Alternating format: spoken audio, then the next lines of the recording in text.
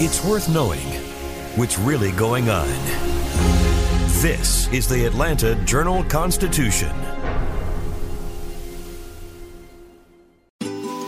Ocean breeze, tropical beach, pina colada. You can buy an air freshener to make your car smell like you're in an oceanside paradise. Or, better yet, you can point your car toward Daytona Beach and come experience the real thing.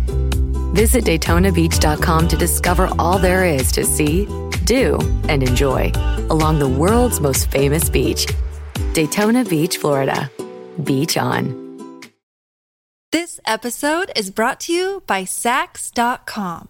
At Saks.com, it's easy to find your new vibe. Dive into the Western trend with gold cowboy boots from Stott, or go full 90s throwback with platforms from Prada. You can shop for everything on your agenda, whether it's a breezy Zimmermann dress for a garden party or a bright Chloe blazer for brunch. Find inspiration for your new vibe every day at Saks.com.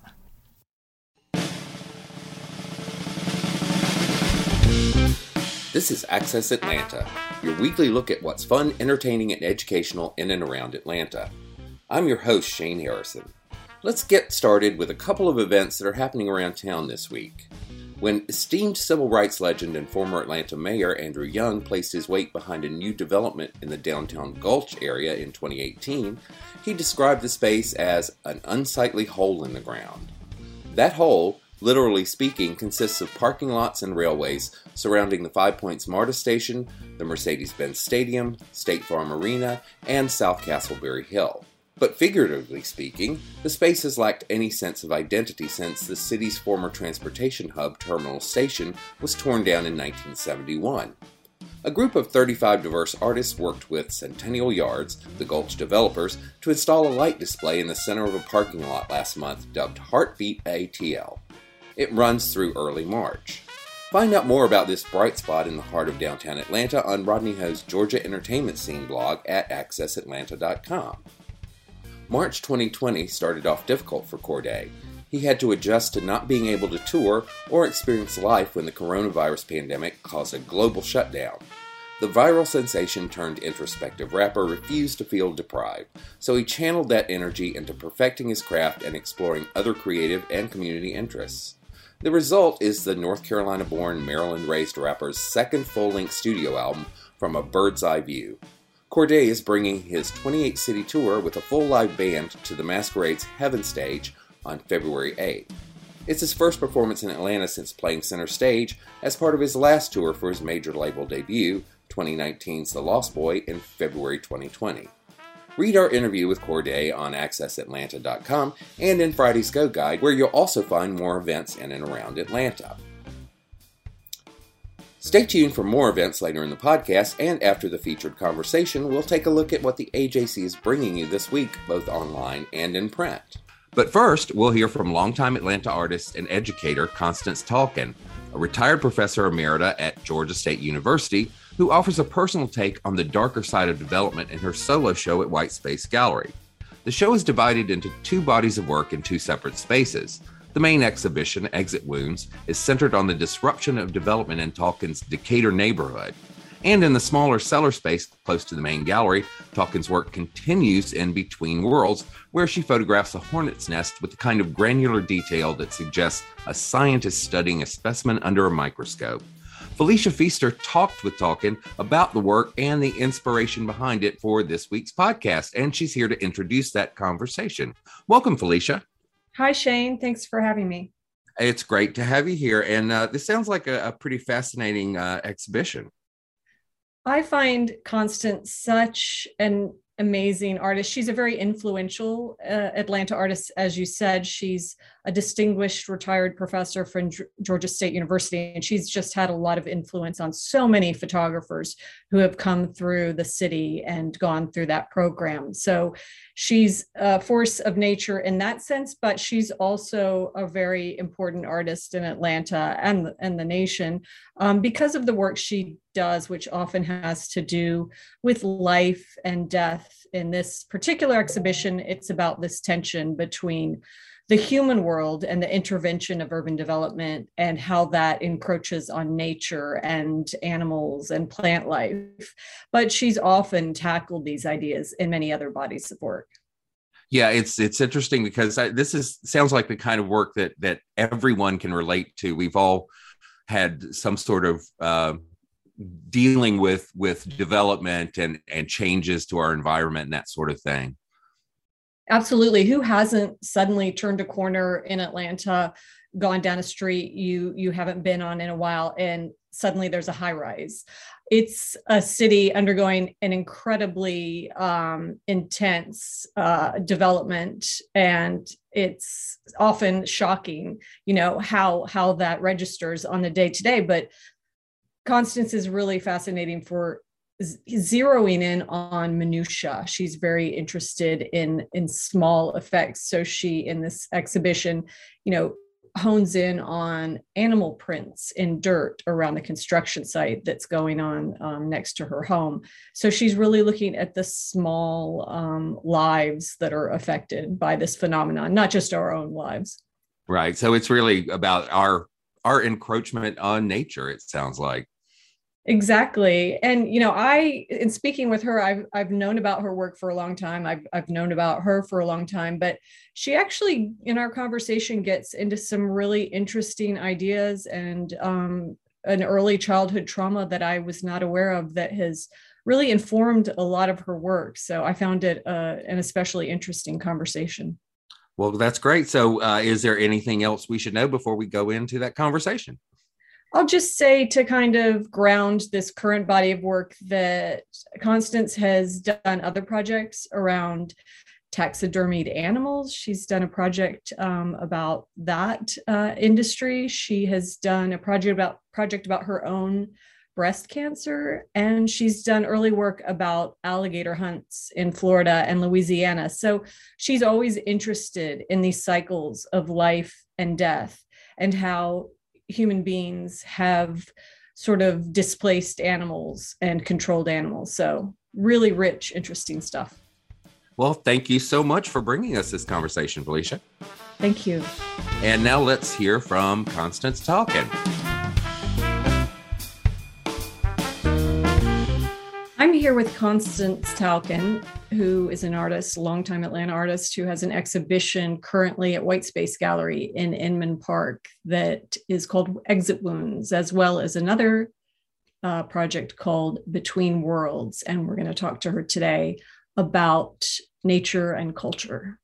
Constance, this is a topic that most Atlantans can probably relate to, whether they hate it or love it, urban development. Can you talk about the very personal inspiration for this project, where Exit Wounds came from? Exit Wounds came from actually my backyard. There was a project that was proposed next door on 9 acres of land. And I live in I have an old lot in Decatur. It's 1.5 acres, and it's adjacent to this 9 acres. Various proposals came forward to the city of Decatur for developing the land. The proposals entailed clearing the entire forest of the 9 acres and putting in a suburban development. People in the neighborhood organized and fought against it. We kept that kind of plan out for a number of years. And then finally, the developer came forward, had hired a conservation planner, and he proposed that if he were given 50% of the land to put his development on, he would give the other 50% to the city of Decatur. And they would make a conservation easement.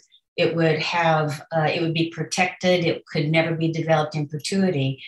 And we in the neighborhood and the city of Decatur felt that that was about as good as we were going to get. And so the approval was made for the plan, which entailed putting in 26 houses on this 5 acres. And I live next door to it. And so when this process began, I started getting involved in creating sound pieces, collecting sound pieces, making photographs, and collecting video pieces. And I really, did it in desperation. The impact on the environment is really, sort of unimaginable. This was a hill that was densely forested. And so when they came in, they involved clear cutting all the trees off the property. And this was done not in a matter of weeks, but it was done in a matter of days. And then large scale earth moving equipment came in that was comparable to what you would see on a coal mining site. And they started sculpting the land to create these terraces for the houses that were to be built. And so your show, the result of this sounds like very cataclysmic situation happening next to you, is photographs of some of that intervention in the land, I guess you would say, the earth being scooped up, the trees being cut down.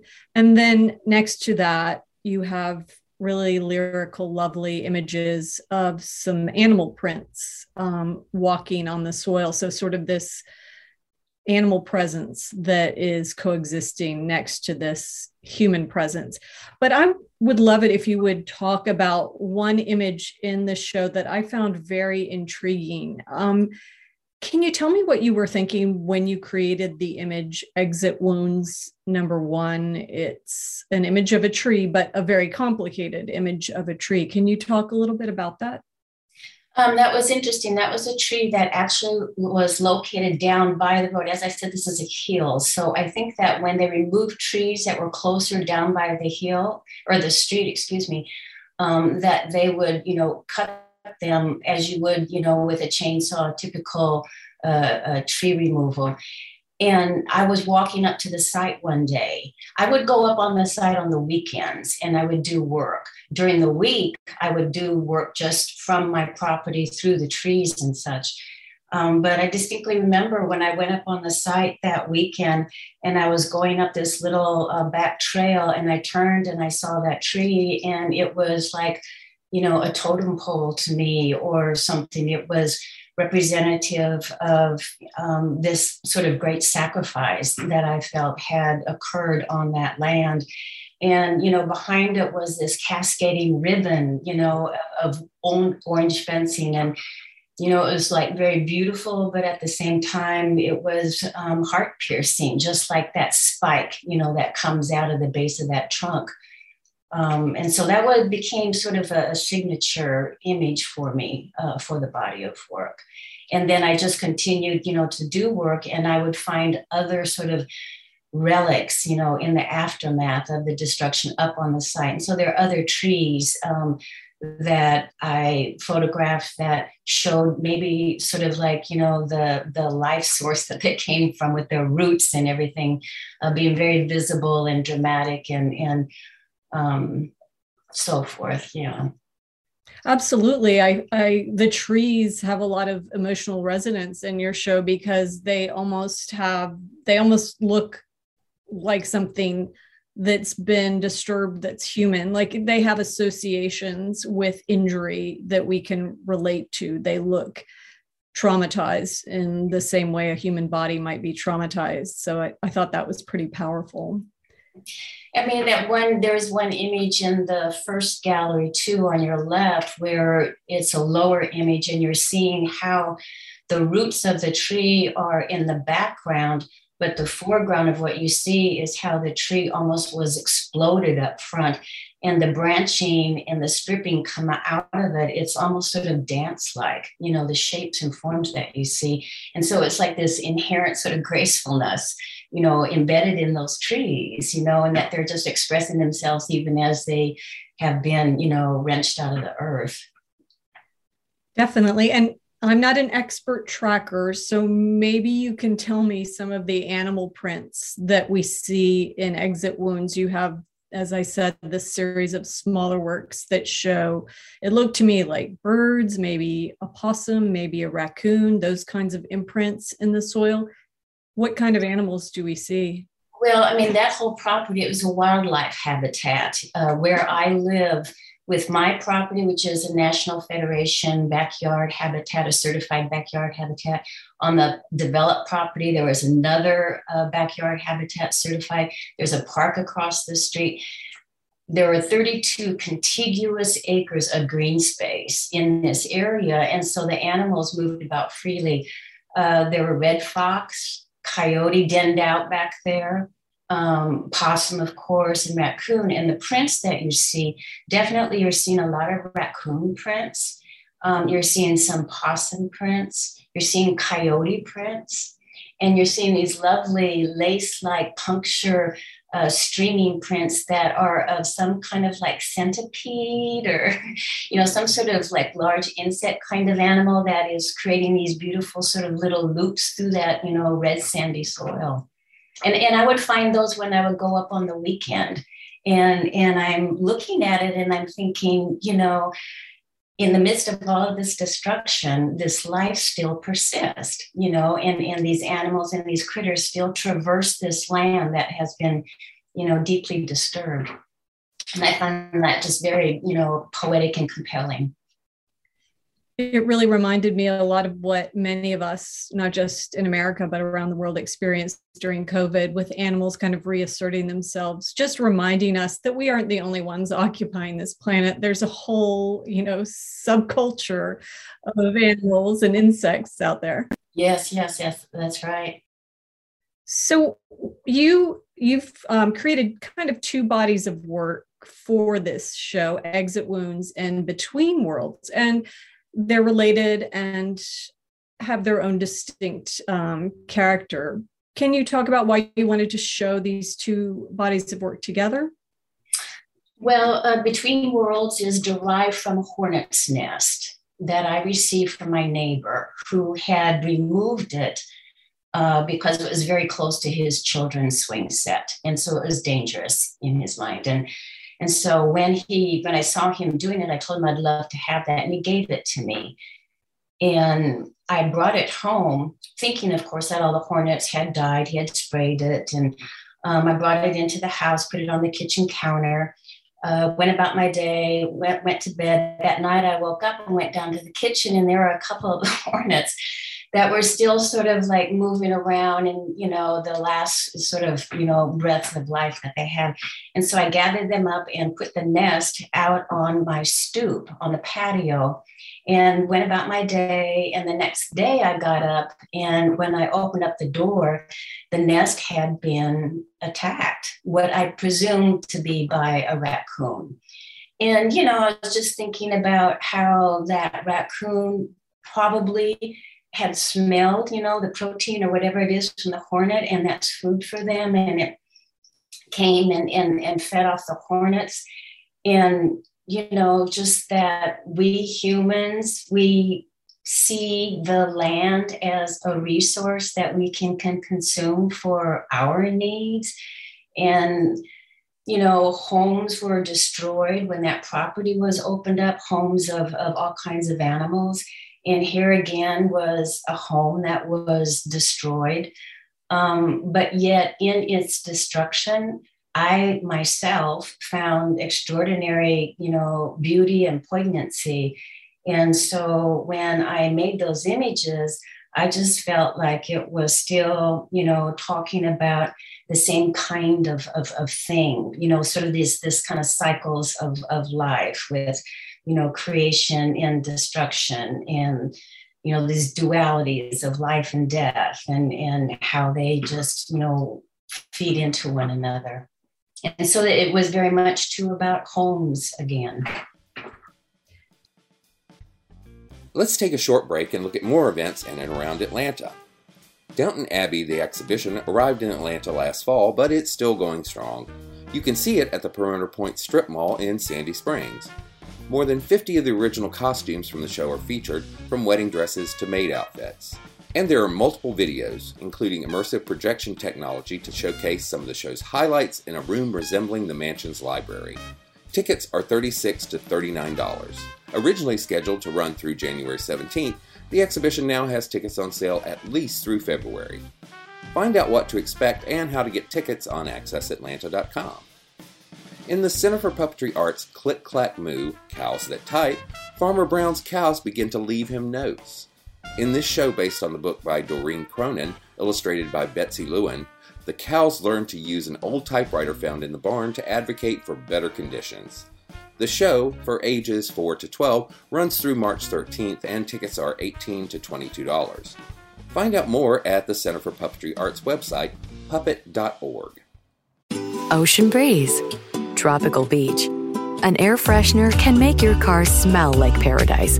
A drive to Daytona Beach will actually get you there. Beach on. Plan your trip today at DaytonaBeach.com. This episode is brought to you by Sax.com. At Sax.com, it's easy to find your new vibe. Dive into the Western trend with gold cowboy boots from Stott, or go full 90s throwback with platforms from Prada. You can shop for everything on your agenda, whether it's a breezy Zimmermann dress for a garden party or a bright Chloe blazer for brunch. Find inspiration for your new vibe every day at Sax.com. Let's continue our conversation with Constance Talkin. And this may be my own sort of segue, my feeling about where your creative impulses come from, and so you can correct me if I'm wrong, but I feel like you were probably that kid who was crouched down on the ground, looking at ants up close. I mean, an observer of nature from the get-go. How did you first get interested in nature? And, were there any experiences of nature that really stick out for you from your childhood? I really don't know, though my mother said I was the kind of kid who would bring home the stray puppies, and wanted to keep them. But I have no memory of that. But really, I think that all of this, to be very frank with you, is traced back to experiencing death as a very young child. My father died from pancreatic cancer when he was 45 years of age, and I was 7 years of age. And it was extremely confusing to me. And I think that exposed me to a dimension of life at a very young age that, impacted me and sort of shaped the way I look at and perceive and in my own way, kind of examine and understand things. And, I've always been, when I was very young, I thought I was going to be a vet. That was my aspiration. So I have always been interested in animals and attracted to them and attached to them. I have very, very strong attachment to the dogs that I've had in my life, et cetera. But again, it's that human-animal relationship and those commonalities that we have, where we have very similar needs, but ultimately we all have the same destiny of death, and so it's kind of that life cycle interest, I think, that really ties me to looking closely at animals. And I should say your dog has a bit of a starring role in some of the images and in the film that you've created for Exit Wounds. It's almost like a little story, a Jack London story, a woman and her dog. What's your dog's name? Well, that dog's name was Tyner, and he's deceased. Sorry. But he lived, got him as a little puppy, a foundling at probably 4 or 6 months, and he lived till he was 17 and a half years of age. But there's a photograph, a small little photograph, a still photograph of him, and it's entitled Witness. And then you're right, in the video, he has a couple of little star moments. But again, it was, I live alone. I love my solitude. I have a very kind of sanctuary kind of place here. And Tyner was my soulmate. And we both, were impacted by this extraordinary invasion that occurred because the sound was tremendous all day long. And he and I both, would sit and ponder and be in sort of awe of these incredible sounds that were invading our home. Yeah, I love when you focus in on your ear and Tyner's ear, and it's dogs' ears are so expressive. When they hear something, you can tell. So it was a really nice detail. So I feel like so many artists have come out of COVID with nature very much on their minds. Does that feel true for you? Granted, that's been something you've examined in previous bodies of work, but do you see this as a phenomenon coming out of COVID? I think you're really right, Felicia. I mean, I think that people, have an inherent desire to connect with nature. It's a soothing and nurturing sort of response that people have to it. And I think, everybody has dealt with a lot of trauma and estrangement and sort of listlessness, in this COVID pool that we're all sort of like drifting around in. And people are seeking comfort, and so I think that people are reaching out into nature. And I think that artists too, with climate change becoming, much more, obvious and prevalent and greater, acknowledgement of it. And people are experiencing really severe reactions from it, with losing, homes to fires or whatever. The list is ad nauseum. So I think that people are, having that sort of time of critical kind of analysis of what our relationship is to, this planet that we live on and the environment that we need in order to survive, and watching that environment being sullied and desecrated, and what that means for us as humans. And you've lived in Atlanta long enough. You're a retired professor from Georgia State University. You've had a great deal of influence on so many artists in Atlanta, and you've been in Atlanta for a number of years, a number of decades, as I understand it. Does this kind of development, this kind of change that's happening in the city give you pause? Does it make you think about leaving your sanctuary, your home, and going someplace else? Or is it something that you just kind of have to deal with if you're going to live in a dynamic city? I am, since COVID, I've been pretty reclusive and very, very careful. So I go out just to a few places. But when I do go out further into the city, I'm shocked as to how rapidly the city is being transformed with development. And I am hearing more and more and more from friends and neighbors and people out in the community, the same kind of response. It was very, very interesting at the opening, the number of people who came up to me who were telling their stories of being severely impacted by a development project in their neighborhood. But as far as me leaving my sanctuary, no, Felicia, I think I'm going to be buried in the backyard. I mean, I'll live here until I die.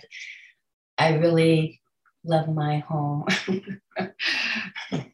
I can relate to that. Post-COVID, it definitely becomes even more so a sanctuary. And you have a gorgeous garden. There's a moment in your film that you made for Exit Wounds where I can see your garden, and it is absolutely magical looking. So thank you. And you said you thought for a time when you were a child, maybe, of being a vet. You have an MFA in photography from a very prestigious institution, Yale, from a very good photography program, but you also have a BA in psychology. Does that does your interest in psychology ever come into play in your work? I think it does, in the sense that, particularly in my earlier bodies of work where I traveled along the coastal regions in southeastern United States, and I did a huge body of work called Fragments of an Elegy. And, it involved me meeting people and being with people and having exchanges with them, conveying my respect and my interest in their lives and their culture, and them trusting me. And so, I think that, those experiences I had in learning about human behavior and interactions, came into play during those kinds of creative sessions with people. I'm always interested in sort of the inner world, what's going on inside, and the complexities and the paradoxes. That's what's most interesting to me, is all that gray stuff. And beyond your projects, Exit Wounds and Beyond, In Between Worlds, you have often taken a documentary approach. There's often been a documentary element to the projects that you've done in the past as well. Why do you think you gravitate towards that element of reality instead of creating, strictly formal or works that don't necessarily have that grounding in life and experience, and, as you've said, life cycles? Mm-hmm. I'm attached to the world I live in. I'm fascinated by it. I'm engaged in it. It's mysterious to me. I love investigating it. I'm just attached to the world. I don't know. Well, thank you so much, Constance, for taking time to speak with us about your show at White Space Gallery. People can check it out through March. It's a very resonant show for anyone who lives in Atlanta. As you say, it has a lot of bearing on our day-to-day reality. So it's deeply satisfying for that. Thank you. Thank you very much, Felicia. It's been a pleasure. The AJC brings you the best of what's happening in and around Atlanta on AccessAtlanta.com, along with deeper looks at trends in arts and entertainment. Here's a taste of what you'll find there. 8 months ago, Atlanta's Black visual arts community buzzed over the selection of veteran curator Karen Comer Lowe to run the Hammons House Museum. But in early January, and on the heels of a well-received exhibition of works from the museum's permanent collection, she was fired, and the upcoming Donald Locke exhibition she was curating was canceled. A few days later, the board announced the museum was temporarily closing. The dismissal has roiled the Black arts community, locally and nationally, prompting many to call into question the museum's viability. And some have raised questions about the condition of the collection itself. Go to AccessAtlanta.com and AJC.com to read Rosalind Bentley's in-depth account of the state of the museum, what artists and others are saying about the institution, and what the future holds. The newest member of the Real Housewives of Atlanta family is Sanya Richards-Ross, a 4-time Olympic gold medal-winning track champion. The long-running Bravo show, now in production for its 14th season, is going through some changes after 2 major cast members voluntarily departed last year, Portia Williams and Cynthia Bailey. With Cherie Whitfield returning a 3rd time and longtime recurring character Marlo Hampton promoted to a main role, Richards-Ross is the sole fresh face, the first genuine athlete ever on the cast. Get the details on Rodney Ho's Georgia Entertainment Scene blog at AccessAtlanta.com. For more things to do in and around Atlanta, go to AccessAtlanta.com and AJC.com. The podcast is edited by Tyson Horn, the theme music is by Bo Emerson and Billy Guin, and I'm your host and the AJC's Arts and Entertainment Editor, Shane Harrison. Join us next week for more Access Atlanta.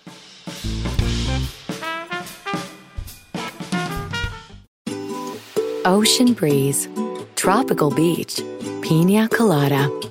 You can buy an air freshener to make your car smell like you're in an oceanside paradise. Or, better yet, you can point your car toward Daytona Beach and come experience the real thing. Visit DaytonaBeach.com to discover all there is to see, do, and enjoy along the world's most famous beach. Daytona Beach, Florida. Beach on. Donald Trump has been indicted in Atlanta. We have so many court dockets to follow, but we haven't really seen anything yet. The Atlanta Journal-Constitution has covered every moment of this historic case. I've been writing about this investigation for 2.5 years. Our team is led by reporters Bill Rankin and Tamar Hallerman. Follow our coverage on AJC.com and listen to new in-depth episodes of the award-winning podcast, Breakdown, The Trump Indictment, only from the Atlanta Journal-Constitution.